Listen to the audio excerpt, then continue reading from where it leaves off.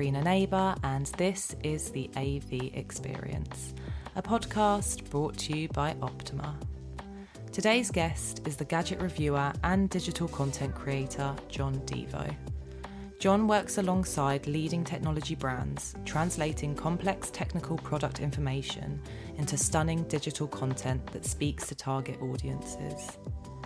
Jon has also helped to launch and currently works with the wildly successful Gadgets Boy. On this episode, we find out what it takes to be a tech and lifestyle content creator, and we'll also learn more about that infamous Tech Radar article Jon wrote, why Instagram is broken for photographers, and how to fix it.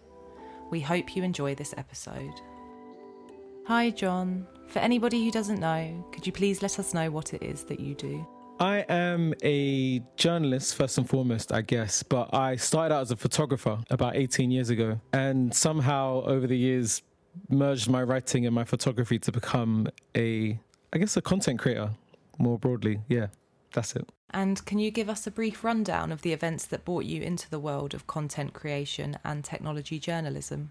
So as I said, I was a photographer, first and foremost. I started that when I was in school. I used to dance and sing, and people would pay me to bring my camera to shows that we did and take pictures of them. And I just decided to go with that because it kept paying me. And then I worked in sales for a bit after school. I didn't go to college or anything. And then I went to university because one of my jobs I was doing, my role became quite journalistic. I was working for British Telecom and I was part of the internal communications team. One of the challenges we had was trying to get more people interested in communications and into volunteering. I decided that the best way to get people involved in volunteering was to interview people that had done it and tell their stories. I ended up creating a website for BT called What's Your Story? That whole website, I spoke to the guy who came up with the phrase, "It's good to talk," Adrian Hosford, fascinating guy, and he actually worked at BT. And I interviewed loads of their partners and all of the people that worked there and did volunteering, and populated this website with photos and images and stories about these people's, experiences with volunteering. And it just became, I don't know, I didn't realize it was journalistic. And then when that role was coming up, I was like, maybe I should actually study journalism and, learn a bit more about the craft, learn how to write better. So I got into a course at City University doing journalism and psychology at the same time. So I just did 2 degree courses on that subject, and I don't know, I didn't look back. What did you do after university? Well, my plan was to just go back to BT or into a similar role in comms and just do more of the same. But while I was at university, I got approached by a lady that managed a model that I'd worked with in the past. She had an investor who was looking to start a magazine. They said, we need a photographer to help get it off the ground. And they hadn't spoken to anyone else. So I said, well, if you make me creative director of the magazine, I'll shoot the shots for you. And they were like, we trust your eye. We like your creativity. So yeah, sure. If you want to jump on board, jump on board. So I ended up creating a magazine while I was in my second year of a journalism degree. We were on shelves at WH Smith's, Tesco's, all over the country within 3 months, which was insane. So by the time I left university, I just did that full time for a bit. So that was cool. Can you give us an overview of Gadgets Boy, why and how it began? Yeah, so Gadgets Boy is a website that Tommy created, I think about maybe 12 or 13 years ago now. It was just consumer tech, mostly phone reviews and computer stuff, because Tommy's a bit of a computer geek. He actually studied IT, or was it computer science or something, at university. So he created it as a kind of side thing for while he was working. Me and him kept bumping into each other at events while I was running the magazine. And we were like, we should collaborate on something. We should work together. And we became friends over the years anyway. And then in 2017, while we were both kind of in roles where we were doing content, but we weren't doing the kind of content we wanted, he was working for Unilad at the time, I think, as head of technology. He said to me, we've been talking about working together for a long time. What would it take to actually start that process if we wanted to go for it? So I sent him a bullet point list on, I think it was on a Sunday or a Monday night, like a bullet point list of things we should do if we want to get it off the ground, whatever we want to take on. And the next day he was like, I've quit my job. I was like, okay. Like the bullet points can't have been that convincing, but he was obviously ready to take another step in his career. So he quit his job, and then like a week later, I left my job, and we just started doing it. We were talking about doing something new, but I just thought Gadgets Boy's already there. It's already established. We've got a YouTube channel and a Twitter handle. Everything's there. So we just focused on Gadgets Boy. What is one of your favourite projects you have worked on or are working on? I think one of my favorite things that we've done as Gadgets Boy was our mini adventure. I don't know if you've seen that video, but it's on the YouTube channel. But we basically, Mini gave us one of their cars to take away and do an adventure for 2 days, and so we drove up to the countryside. We did some biking in the hills and did some hiking as well, and then we went to a llama farm. No, it was an alpaca farm, And it was just a lovely kind of 2-day out excursion with, my friend, doing some brand partnership work, which was just super fun. It's the kind of thing where you think we're being paid to just go on an adventure and capture the content. And it's just, I get to do it with someone who's actually a friend of mine. And we're just taking pictures and exploring, and I love it. What is the vision for Gadgets Boy? So for the two of us, we're quite interested in doing what we do now, just on a larger platform. So we'd love to do, we do guest bits on radio and TV talking about consumer technology and a lot more about cars as well. Tommy's now working for electrify.com and doing video reviews for them as well.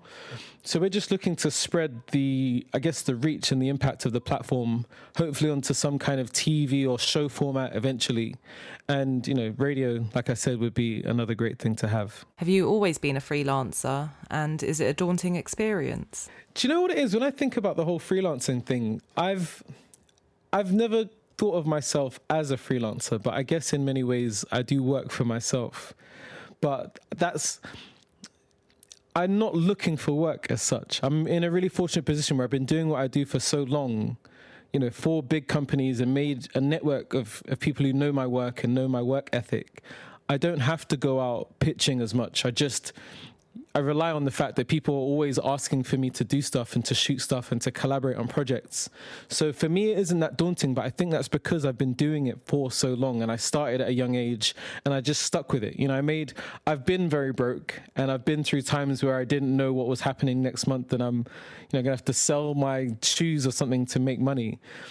But I think at this point in my career, and for the last maybe 5 or 6 years, it's been quite consistently positive. So I can see why it's daunting for people who don't do it.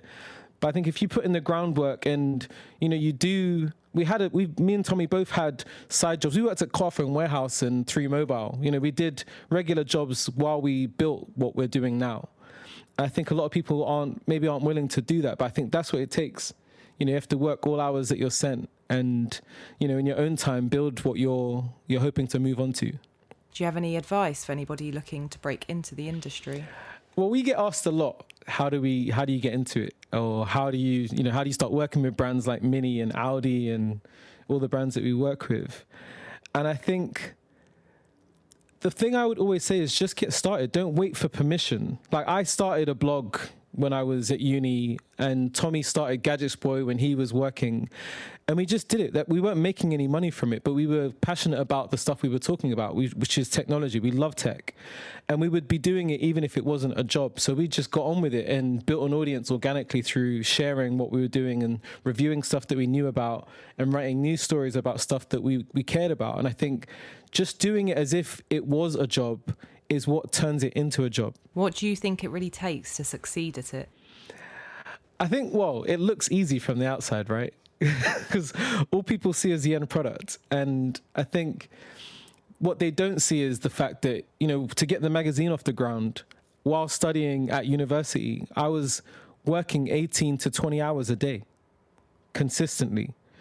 So I was sleeping maybe 3 hours a night, showering, eating while doing my work and studying.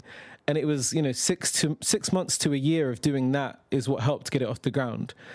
And I think it's that launch phase that no one sees, where there's no content being shared, there's no fancy videos or partnerships being put on social media. The stuff that people don't see, that's the misconception. They think that suddenly I have 15,000 followers and suddenly I'm doing partnerships with all of these brands. That took, like I said, I've been doing this for 18 years. So it took a solid 15 years at least for this work to be coming to me consistently.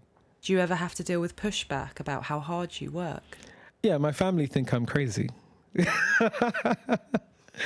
But and also my grandma didn't believe I had a real job until I did. I remember I shot a campaign for Very.co.uk with Carol Vorderman, and my grandma was like, "Oh, I know her," and then that was when she believed I had a real job.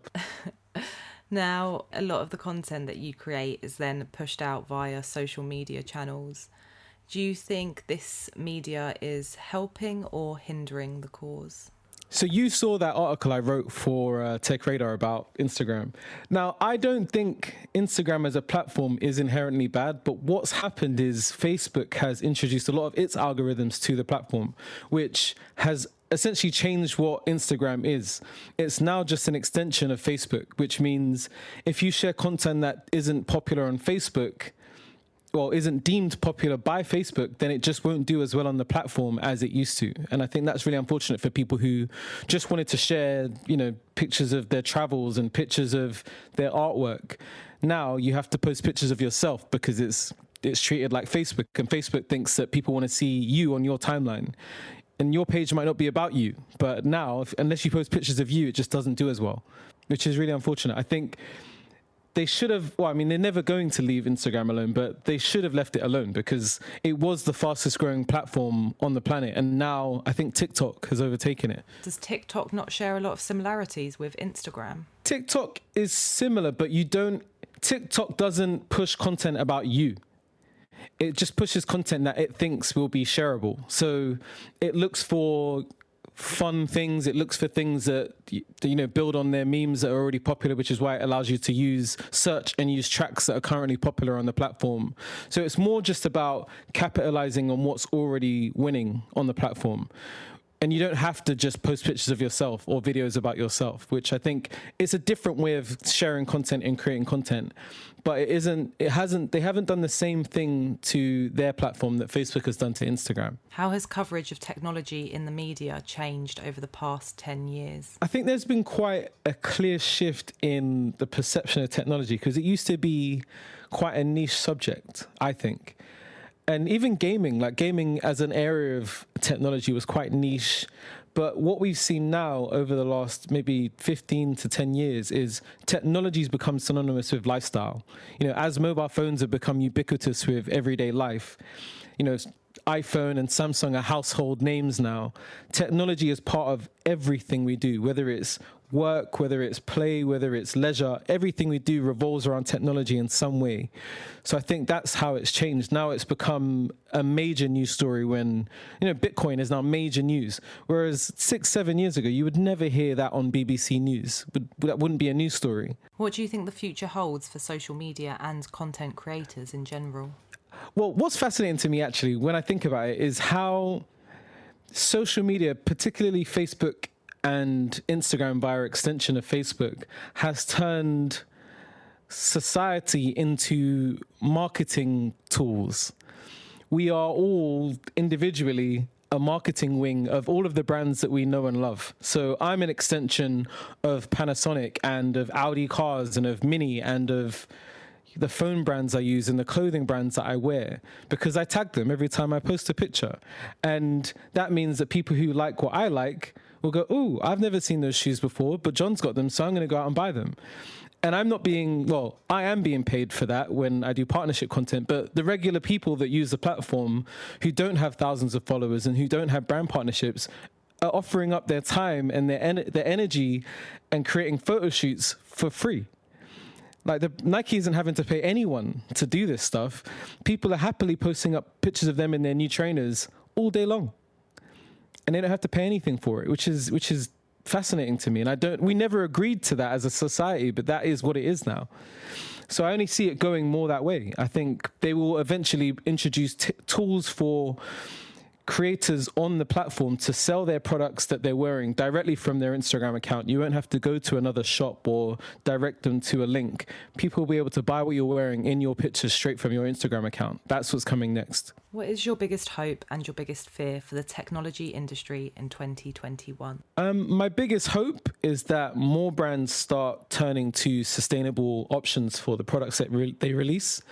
That, phone brands stop bringing out 10 devices a year. They start focusing on one device that really kicks butt and it does everything that we really want. And we don't have to have 20 options of phones to choose from. iPhone really don't need to make 4 devices every year. They can make a pro model and they can make a consumer model, and that would be enough. But I think it's not going to happen because they realize, especially Samsung were the first, company to realize that if you flood the market with options, people only have a choice of buying a Samsung phone, one of 20 Samsung phones and then 4 iPhones as a competition. So I think greed hopefully would stop. They'd realize that maybe we should think about the planet and stop putting out endless products, but it'll never happen. My biggest fear is that it will continue and we'll keep putting out endless things that are replaceable every year and landfill will just grow. But, there is positive signs in the fashion world at least. And in some ways, I think some of the tech brands that I've worked with recently have started thinking more about their impact. So, for example, I did a review about an audio company called Iris, and they created a headphone called the Iris Flow 1, I think. And the headphones come in a recyclable box that is the packaging. There's no plastic packaging involved. There's no plastic wrap around the box. The box that it's delivered in is recyclable, and that is all there is as packaging. Everything else is the headphone and the headphone case. And I think more brands should be looking at how they can use sustainable methods to package their goods, because I think that's one of the biggest impacts that we have from all the stuff that we're buying is the packaging. See, I'd love to see more of that. Any exciting news in the pipeline for you or any other projects you're involved with? Well, I'm about to go to Jamaica to shoot a couple of music videos, which is why we had to do this talk today. So I'm excited about that. That's with a friend of mine who's an artist called Mayday Carter, and he's got a feature with an artist called Safari. So that's the most exciting thing for me. I get to fly again. How can people get in touch with you and find out more about anything you're up to? I guess the best place is either Twitter or Instagram. So on Twitter, I'm Jon Devo, Jondevo. And on Instagram, I am Gadgets Jon, Gadgets, Jon. Thank you, Jon, for sharing your AV experience with us. You've been listening to the AV Experience, brought to you by Optoma. If you'd like to learn more about the podcast or would even like to feature, please visit optoma.com for more details. I'm Karina, this is the AV Experience. Catch you in the ether.